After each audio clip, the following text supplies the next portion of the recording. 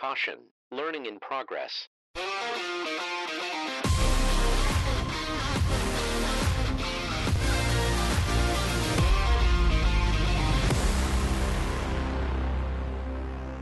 Welcome back to another episode of Smarter Every Season. We are glad to have you back. We are going to continue down our planner maintenance episodes where, again, we got tackled with conversation of do some planner maintenance conversations. So we're on episode 6 in this kind of mini series, and we wanted to do it a little different than what we normally see and hear in the industry when it comes to planner maintenance conversations. We wanted to try and not get wholly focused on the what and the how. We wanted to focus and bring the conversation to the why is it so important. So we just left meters and the seed metering and the metering drive systems. And we're going to next move down the row unit to holding the row unit in contact with the ground and then the depth stop portion of the conversation. So in the studio with me today is Tyler Hubert. Say hello. Paul, how's it going? It's wonderful. Excellent. I'm doing well. Hey, good. And Hans Stutzman. Hello. So diving into downforce and depth adjustments, those are going to tie together. We're going to create that segue later on. Who would like to start off the conversation? I'd love to. Just talking through downforce, I think one thing we're going to call out a little bit here is that this is oftentimes something that gets conversational about how we set the downforce system. And as Paul kind of alluded to, we're talking about the why of the system. So we're actually not going to go down into a deep dive into how to set it. We're going to focus a little bit on why downforce and the importance of value of saying we got to have a downforce system to hold the row unit in the ground to set that depth that we're looking for. And then specifically within this context, we're going to be looking at what can defeat a downforce system, what maintenance items are going to defeat that downforce system. Yeah, I'm glad you talked first, Hans. I kind of looked to you to lead because I think the saying is age before beauty. It's definitely, in this case, it definitely is age and not beauty. So you teed it up perfectly. The goal here is really talking about what are we trying to achieve with the downforce system and what can prevent us from doing that. So the goal with the downforce system is to push the row unit, if you will, into the ground until we get to the point of our depth stop, right? Until our gauge wheels push back against the depth stop and can't move or come up any further. Right. So we commonly call this downforce. There's an element to this that some systems do have the lift capabilities too, right? So on the other side of that, right, we're trying to get to a point where we are at the depth setting, but also we're trying not to cause sidewall compaction. Which is a result of too much weight on the Exactly. gauge wheels, where we're pushing too hard at this point. Yeah, exactly right. So as you kind of said too, then what are the mechanical pieces of the maintenance pieces that we have to watch out for or that can defeat that? Let me interject there and say, let's cover, because you touched on it there, the risks of doing it right and doing it wrong. Before we get into what's going to defeat a downforce system or force it into the wrong category, what is the value of doing it correct? Let's first cover what's the value that we're trying to safeguard or why we're doing the maintenance there. What's my dollar value, my agronomic gain? Yeah, I think basically what you're trying to do with the downforce system is obviously we're trying to get to the depth that we have set, correct? And what we're trying to do is also have enough weight above zero, right? Weight above the split second that we do actually have the gauge wheel arms contacting the depth stop. Some amount of weight above that to form a sidewall that actually stands up. If we cannot do that, but right, we've talked about we don't want to overdo it, right? That's compaction, that's sidewall compaction. We want our furrow walls to be able to stand up until the closing system can come along and knead the furrow shut. So there's a Goldilocks target, right? Not too hot, not too cold, not too hard, not too soft. There's a Goldilocks target in there. What's the value of being Goldilocks versus the cold pudding? Yeah, so I think it's basically about not allowing then dry dirt or soil to fall in to the seed trench, right? We have talked about seed to soil contacts and the importance of that when we covered Keaton's a few episodes back. But we want that even or uniform bake is kind of the way that I had talked about it. So we want uniform or moist soil on all sides of the seed trench. And if we can't get that seed trench to hold up, that's our risk, is a caving in of the furrow walls. That's great. That's perfect on the why, the agronomic why behind what causes. Well, you want a number. I do want a number. Okay, do you know the number? That's from, check me if I'm wrong here, but Beck's XPFR is I think it's like 6 to 9 bushel, depending on what the downforce system or the original downforce system is. So to be clear then on that, from what to what is the 6 to 9 bushel cost? So it's a gain over an automatic downforce control system that reacts to and always maintains ideal downforce on a row unit compared to a single setting, even the optimal single setting in a field. You're going to get at best or at worst 6 bushel advantage over in that scenario. So doing it right for the reasons you exactly talked about, creating a good sidewall, always making sure we're held against those depth stops. Those are the root causes, but that value of making sure the seed is placed where we want it and it's not constricted in a tight soil area, that has a value of at minimum 6 and as high as 12 to 17 or whatever, however off your non-responsive or non-ideal downforce system was. So there's significant value to doing it right or being optimized on it. I think this might sound a little bit funny, but I think your ultimate return or the benefit of doing it right varies based on how poorly you've done it until you get it right. Well, the problem there, Tyler, it's a great point, though, because generally we don't know how poorly we're doing it. Yeah, that's true. And that's the problem is that I can't actually get it set correctly. So there's a good chance I've done it poorly.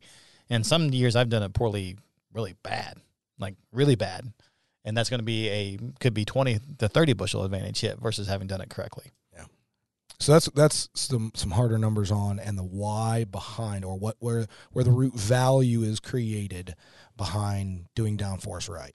But your comment you made, Hans, starting off was we do the maintenance ahead of time to forestall something that would defeat. How did you phrase it? Don't want to what maintenance items can we do ahead of time to prevent from defeating our downforce system? Gotcha. And so we don't want to, no matter what system we're setting up, if we can set it correctly, but if we have a maintenance issue on the system, it's not going to help us whether we've set it correctly or not. We're still going to be doing it wrong. And so we're still subject to that 6 to 10 bushel disadvantage, even though we've done the technology in the correct setting to go with it.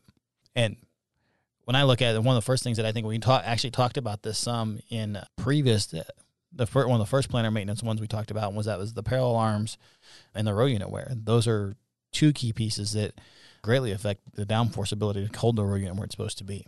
How so? Well, we talked about some, but when your bushings are worn or parallel arms are worn and they're starting to create slop, you can actually get wear in your downforce bushings as well, or whatever's pushing on the parallel arms down. And if that's got loose, if that's sloppy or loose, you're encountering ground conditions. The amount of force that you're pushing down can all of a sudden be less than what the ground conditions can apply, and all of a sudden you're getting this chatter because the downforce system can't keep consistent pressure on it because there's slop in there, so it bounces back and forth between applying pressure to not applying pressure on your downforce system. I'll tack onto that and say, too, we also have covered bar height and levelness. If the bar is set so that my parallel arms are running uphill, and again, we have touched on this in a previous episode, but I think it's worth reiterating. When my parallel arms are running uphill to my planer bar, I am closer to engaging my depth stop. So as I get to any part in my field where the planer bar would rise and my row units are delayed in that, I am at a significant risk of contacting my depth stop. And when that happens, I'm not at my planning depth. Yep, and then now you've limited the downforce ability, and now you've also affected depth, which was the whole goal of the downforce system, was to help set the depth or maintain depth. Yeah. Yep. Okay, so the desire is to be able to hold the row unit in the ground. How are we affecting that? How are we creating that hold it to the ground force? The first primary ways we've had has been springs, a spring system. And there's a variety of springs out there in the market. There's several different ways that guys have put them on there. But the whole principle behind those is to take weight from the bar and transfer it to the row unit pushing down on them. So that's probably the first thing is to start checking on a lot of these systems is what's the condition of the springs. So I think that would be a fair statement on any of the downforce systems that we are pushing down on the row units. The amount that we're pushing down is backstop or held by The bar. And so we need to make sure we have ballast, not enough ballast or back held, force to push against, strong enough wall to push against. That's first and foremost. And then if we're in, you said springs, are there other major types that are out there? I can think of pneumatics and hydraulics. I think those are the three major categories, right? You've got mechanical or spring, pneumatic, and hydraulic. So pneumatic has two different types. There is an air cylinder design. I think there's one company that's making an air cylinder design. Yeah, I know of a couple planners out of the factory that had some air cylinder forces on it. But everything else that I'm aware of is a spring, airbag, air cylinder, or a hydraulic cylinder of some kind. So we're talking about three different means of creating that force, which would have three largely different root causes to potential failure. But our focus is on pull those apart, each one, and make sure that we do have good, consistent, stable access to force, right? Okay, so since we have a little bit of time here, let's dive into each one individually and go, what about springs, mechanical springs? What are common pitfalls or experiences that lead towards that loss of downforce? I think one of the first things that, obviously a broken spring is hard to apply force on, but what I've seen happen several times is you actually have a broken spring that you can't actually see where the crack is. The nature of the spring is kind of still held together, and you actually, a lot of times you'll have 2 or 3 springs kind of all bundled together in one spot, and you actually can't see that one of them, of the 3, is broken, and you've effectively decreased the force on that one row by a fourth of the springs, because there's 4 springs on there. Or then just the other side is just them getting stretched. They get rusty. They've been on that in a locked position for a long time, and just the tensile strength starts to degrade of that metal spring. It gets sprung. It's sprung. The spring has sprung. I'm thinking of my mental images of a very dipped box spring mattress where there's like, oh yeah, that's where the sleeping happens every night. That's bowed. Indentation. Your yes. spots in the mattress. You're saying springs change over time. Yeah. So I think that's a big piece of it. And I think there's some wear aspects, and what I've seen some guys, and this is not setting but making sure they're free to be set is the other thing about springs, because I've seen numerous guys look at it as like, yeah, I'm going to have to kind of beat around that spring to get it loose so I can actually set it to the proper spring tension that I want it to be. So checking that aspect of it, make sure that they're adjustable still on your spring setting. Next system's up. I'm going to go to Tyler for full of hot air. Ooh. Pneumatic, I'm sorry. Pneumatic. That was almost below the belt. I'm going to ignore that and take the higher ground and go right into what Paul asked me about and talk about pneumatic systems. So you guys kind of alluded to cylinder-type systems. The other one would be like an airbag. I mean, the obvious ones we are checking for, is there any leak in the bag, right? Any kind of bag wear, anything that's been rubbing up against the bag, things of that nature. Yep. And one thing I'd call out there is that it's kind of like the tire. You look for cords or you look for threads. You look for that type of nature within the rubber, because it is a rubber bag that's reinforced. So look for those types of things, or even the seal. They're all spring clamped, steel banded on the clamps on the airbag. So look for anything that might be on that section where they've been overstretched or about to pop off on that. So where you can see explain what you're looking for visually on the hose clamp. So looking for anything that might be where the clamp is either stretched or starting to slide off the end of the bag or has a nick to it. You can look for kind of that area. I mean, when a bag often fails, it'll either split down the side of it and completely rupture on the side, or it'll be cut, or that ring clamp on the end of it will pop off and the base will pop loose of the end of the bag. So to even keep working our way back, obviously talking about air systems, so there has to be some sort of air delivery. So it's worth checking and looking over to make sure that no lines or delivery system to the bag is pinched and that is intact. Let's even go back as far as air compressors, right? We have to have a compressor to deliver the air. What can we look for an air compressor to make sure that it's healthy? One is kind of your build time. Run the compressor in the spring and see how long it takes to keep up air. If it's having a tough time building air, if it takes a really long time to build air pressure, then you're looking for wear within the compressor head or supply pressure, whether that's a hydraulic scenario or whether that's a electronic 12-volt power to it. Those are kind of the two things to kind of keep track of what to look for within the compressor as far as what could cause a slow build rate within your compressor. Perfect. Anything else on pneumatic systems that we need to keep an eye out on that could potentially rob us of that force?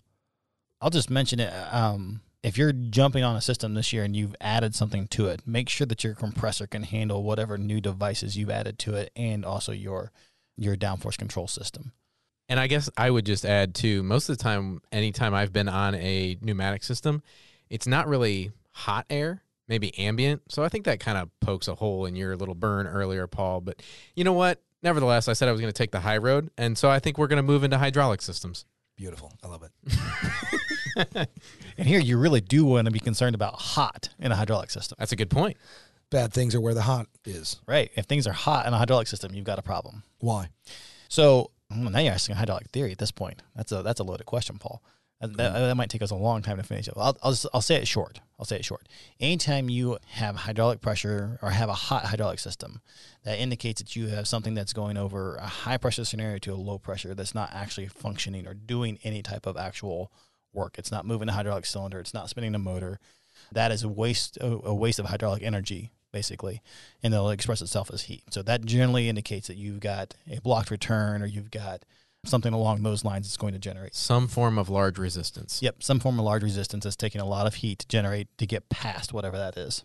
Yep. So.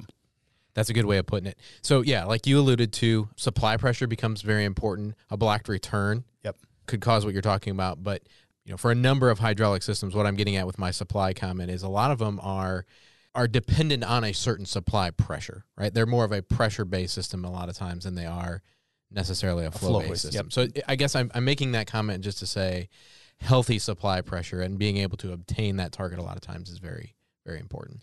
Yep, and we mentioned a little bit, you mentioned the return side or restriction. Return is actually very important because your hydraulic system operates between the differential between your supply pressure and your return pressure. If you have 1,000 PSI return pressure, you've effectively reduced your supply pressure by 1,000. That's what your working pressure is at that point. So return pressure is a very key part of that. And I think where this is coming from is, the original question was around what defeats the system. Our system, right? And so that's kind of where the comments too are coming from. Supply is, can the tractor supply, is it capable of supplying what we need? Period. Because if it's running out, if hydraulic flow is deflected to many other components, or the tractor just doesn't have that capability to begin with, we're going to get defeated right out of the gate. Yep. You've pulled the top end off of it right away. And Yeah. so there's not even potential for it. Yeah. So from an obvious standpoint, we can also have leaks in a hydraulic system. Obviously, this is a hydraulic oil leak rather than an air leak. But the other piece of this too is any hydraulic system that I'm familiar with has some sort of a filter. Whether that's a tractor filter or external filter on the machine itself, correct? Correct. Yep. I agree. And that's, and you're referencing replacing the filter or servicing the filter as needed or on a timely periodic table. Yep. Filter cleanliness. Yep. And with that, I'll also point back a little bit to the Air Force system as well, because it also has a air filter as well. And Water if that separator? is water separator as well. So 2 air filters. There's the particulate filter and the water separator on the compressors. Most of those compressors have some version of that, and that's also necessary to maintain that to supply good build rate within the compressor itself. And I'm going to pull this back to the theoretical why again on how this is so important that we're talking about those supply sources for those. So when we're talking about the force that we're needing to hold that row unit down, that is very simple. In a pneumatic or a hydraulic system, that is the pressure times the area that it's applied over, right? Yep. So in a hydraulic cylinder, that's a 1-inch cylinder. If I have 2,000 PSI, that's my applied force, right? It's just pressure pressure times area equals force. Yep. Right. So very straightforward. We would need to make sure we have that available supply, just like Tyler Soul said, at that pressure, because it's a pressure differential. I need to create a difference over my static versus commanded pressure. Then I get my force. Yep. Cool. So let's segue. Hans, I know you touched base or commented on this in the pre-show of how we chose to include our depth adjustment into this conversation as well. Yeah, I think as we talked about this and we were talking about depth a lot of it, one of the things that I've ran across a lot is that inconsistent depth is very commonly blamed on a downforce system or downforce issues, and that's not always the case. There's a lot of occurrences where the inconsistent depth is actually a function of the depth system itself or inconsistencies within the depth system. So And that's why we link them in together, because there are 2 pieces going into it. But depth system, Gary, go ahead. Well, the other part of that is the other obvious piece is when we're talking about, like Tyler said, we're pushing down on that row unit. We're going to continue to push down on that row unit until we hit our depth stop. So that being in a good maintained state is very important because that's our backstop. That's our end point. So we need to make sure that's clean and healthy and that they're all uniform and checked. Yep, uniform and checked is a good piece of it because you can deal with some inconsistencies if you know how to where that inconsistency is and you can set it correctly, accommodate for it. But checking for the inconsistency is a big piece of it and knowing what's there. And I think that this is a conversation where there's a lot of different directions that we could take with this around how do we check depth row to row. I've heard this done a couple of different ways. And we can cover some of those ways here. I think it's worth it to explain. We understand the why. Let's go ahead and explain how you do a couple different means of validating or getting those correct, because we know we need it. Yeah, and I'll to the point I was trying to make earlier, well, I'm just saying that we could go over a couple of these, and there may be somebody out there listening that says, well, I've always done it this way. Yeah, your way probably works. There's a few different ways that we've shown it done. I think even at Winter Conference this year, Jeremy Hodel showed it done a certain way. I know we've done some planner maintenance videos that have showed ways to do it.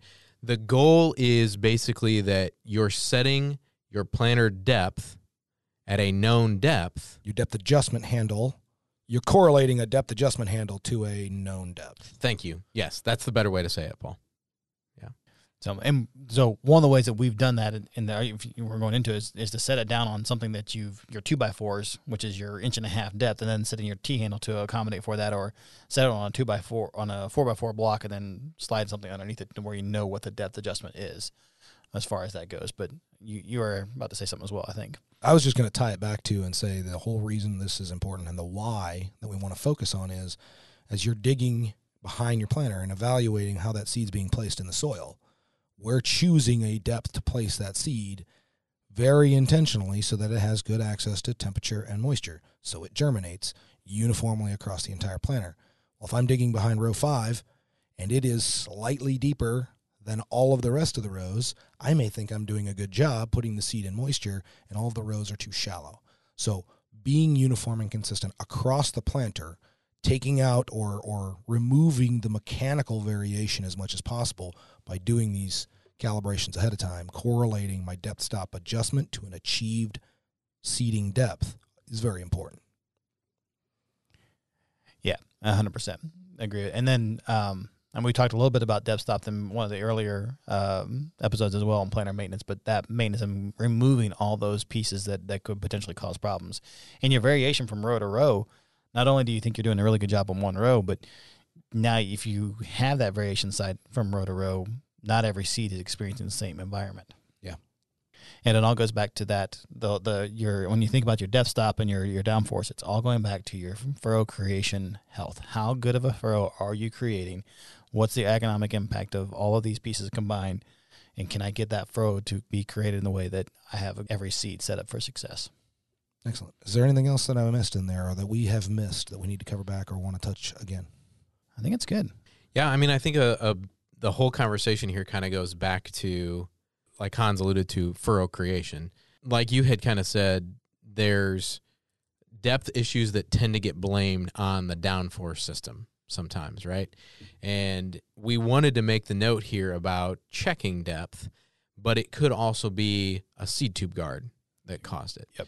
Right? It could also be a row cleaner bearing that caused a problem, right? So all of this really comes back to just, I guess kind of coming full circle to there's a number of different things from a mechanical or a maintenance standpoint that can affect furrow creation, which is kind of the crux of the whole, series that we're in. So it's not to say that if there is always a problem with downforce, that it's something to do with the way depth was set. We have to think of that whole row unit holistically. It's just this is a common thing that we see. We see get blamed. Cool. Well, I believe that will wrap up our commentary on downforce and depth adjustments for this conversation around planner maintenance. Those are definitely subjects that we can dive back into and have a lot of fun, maybe going into the how to set them or best practices. That's a topic for another conversation. When we return back next time, I believe we're going to dive into the last thing on the rail unit that touches the planting operation. That's going to be our closing system. So we're fairly excited to get into that. Join us back again. And if you haven't yet, please take the opportunity to hit subscribe or give us some feedback on your podcast hosting service, where you're always welcome to pass along ideas or feedback to us at smartereveryseason@precisionplanting.com. Thanks. We'll see you next time.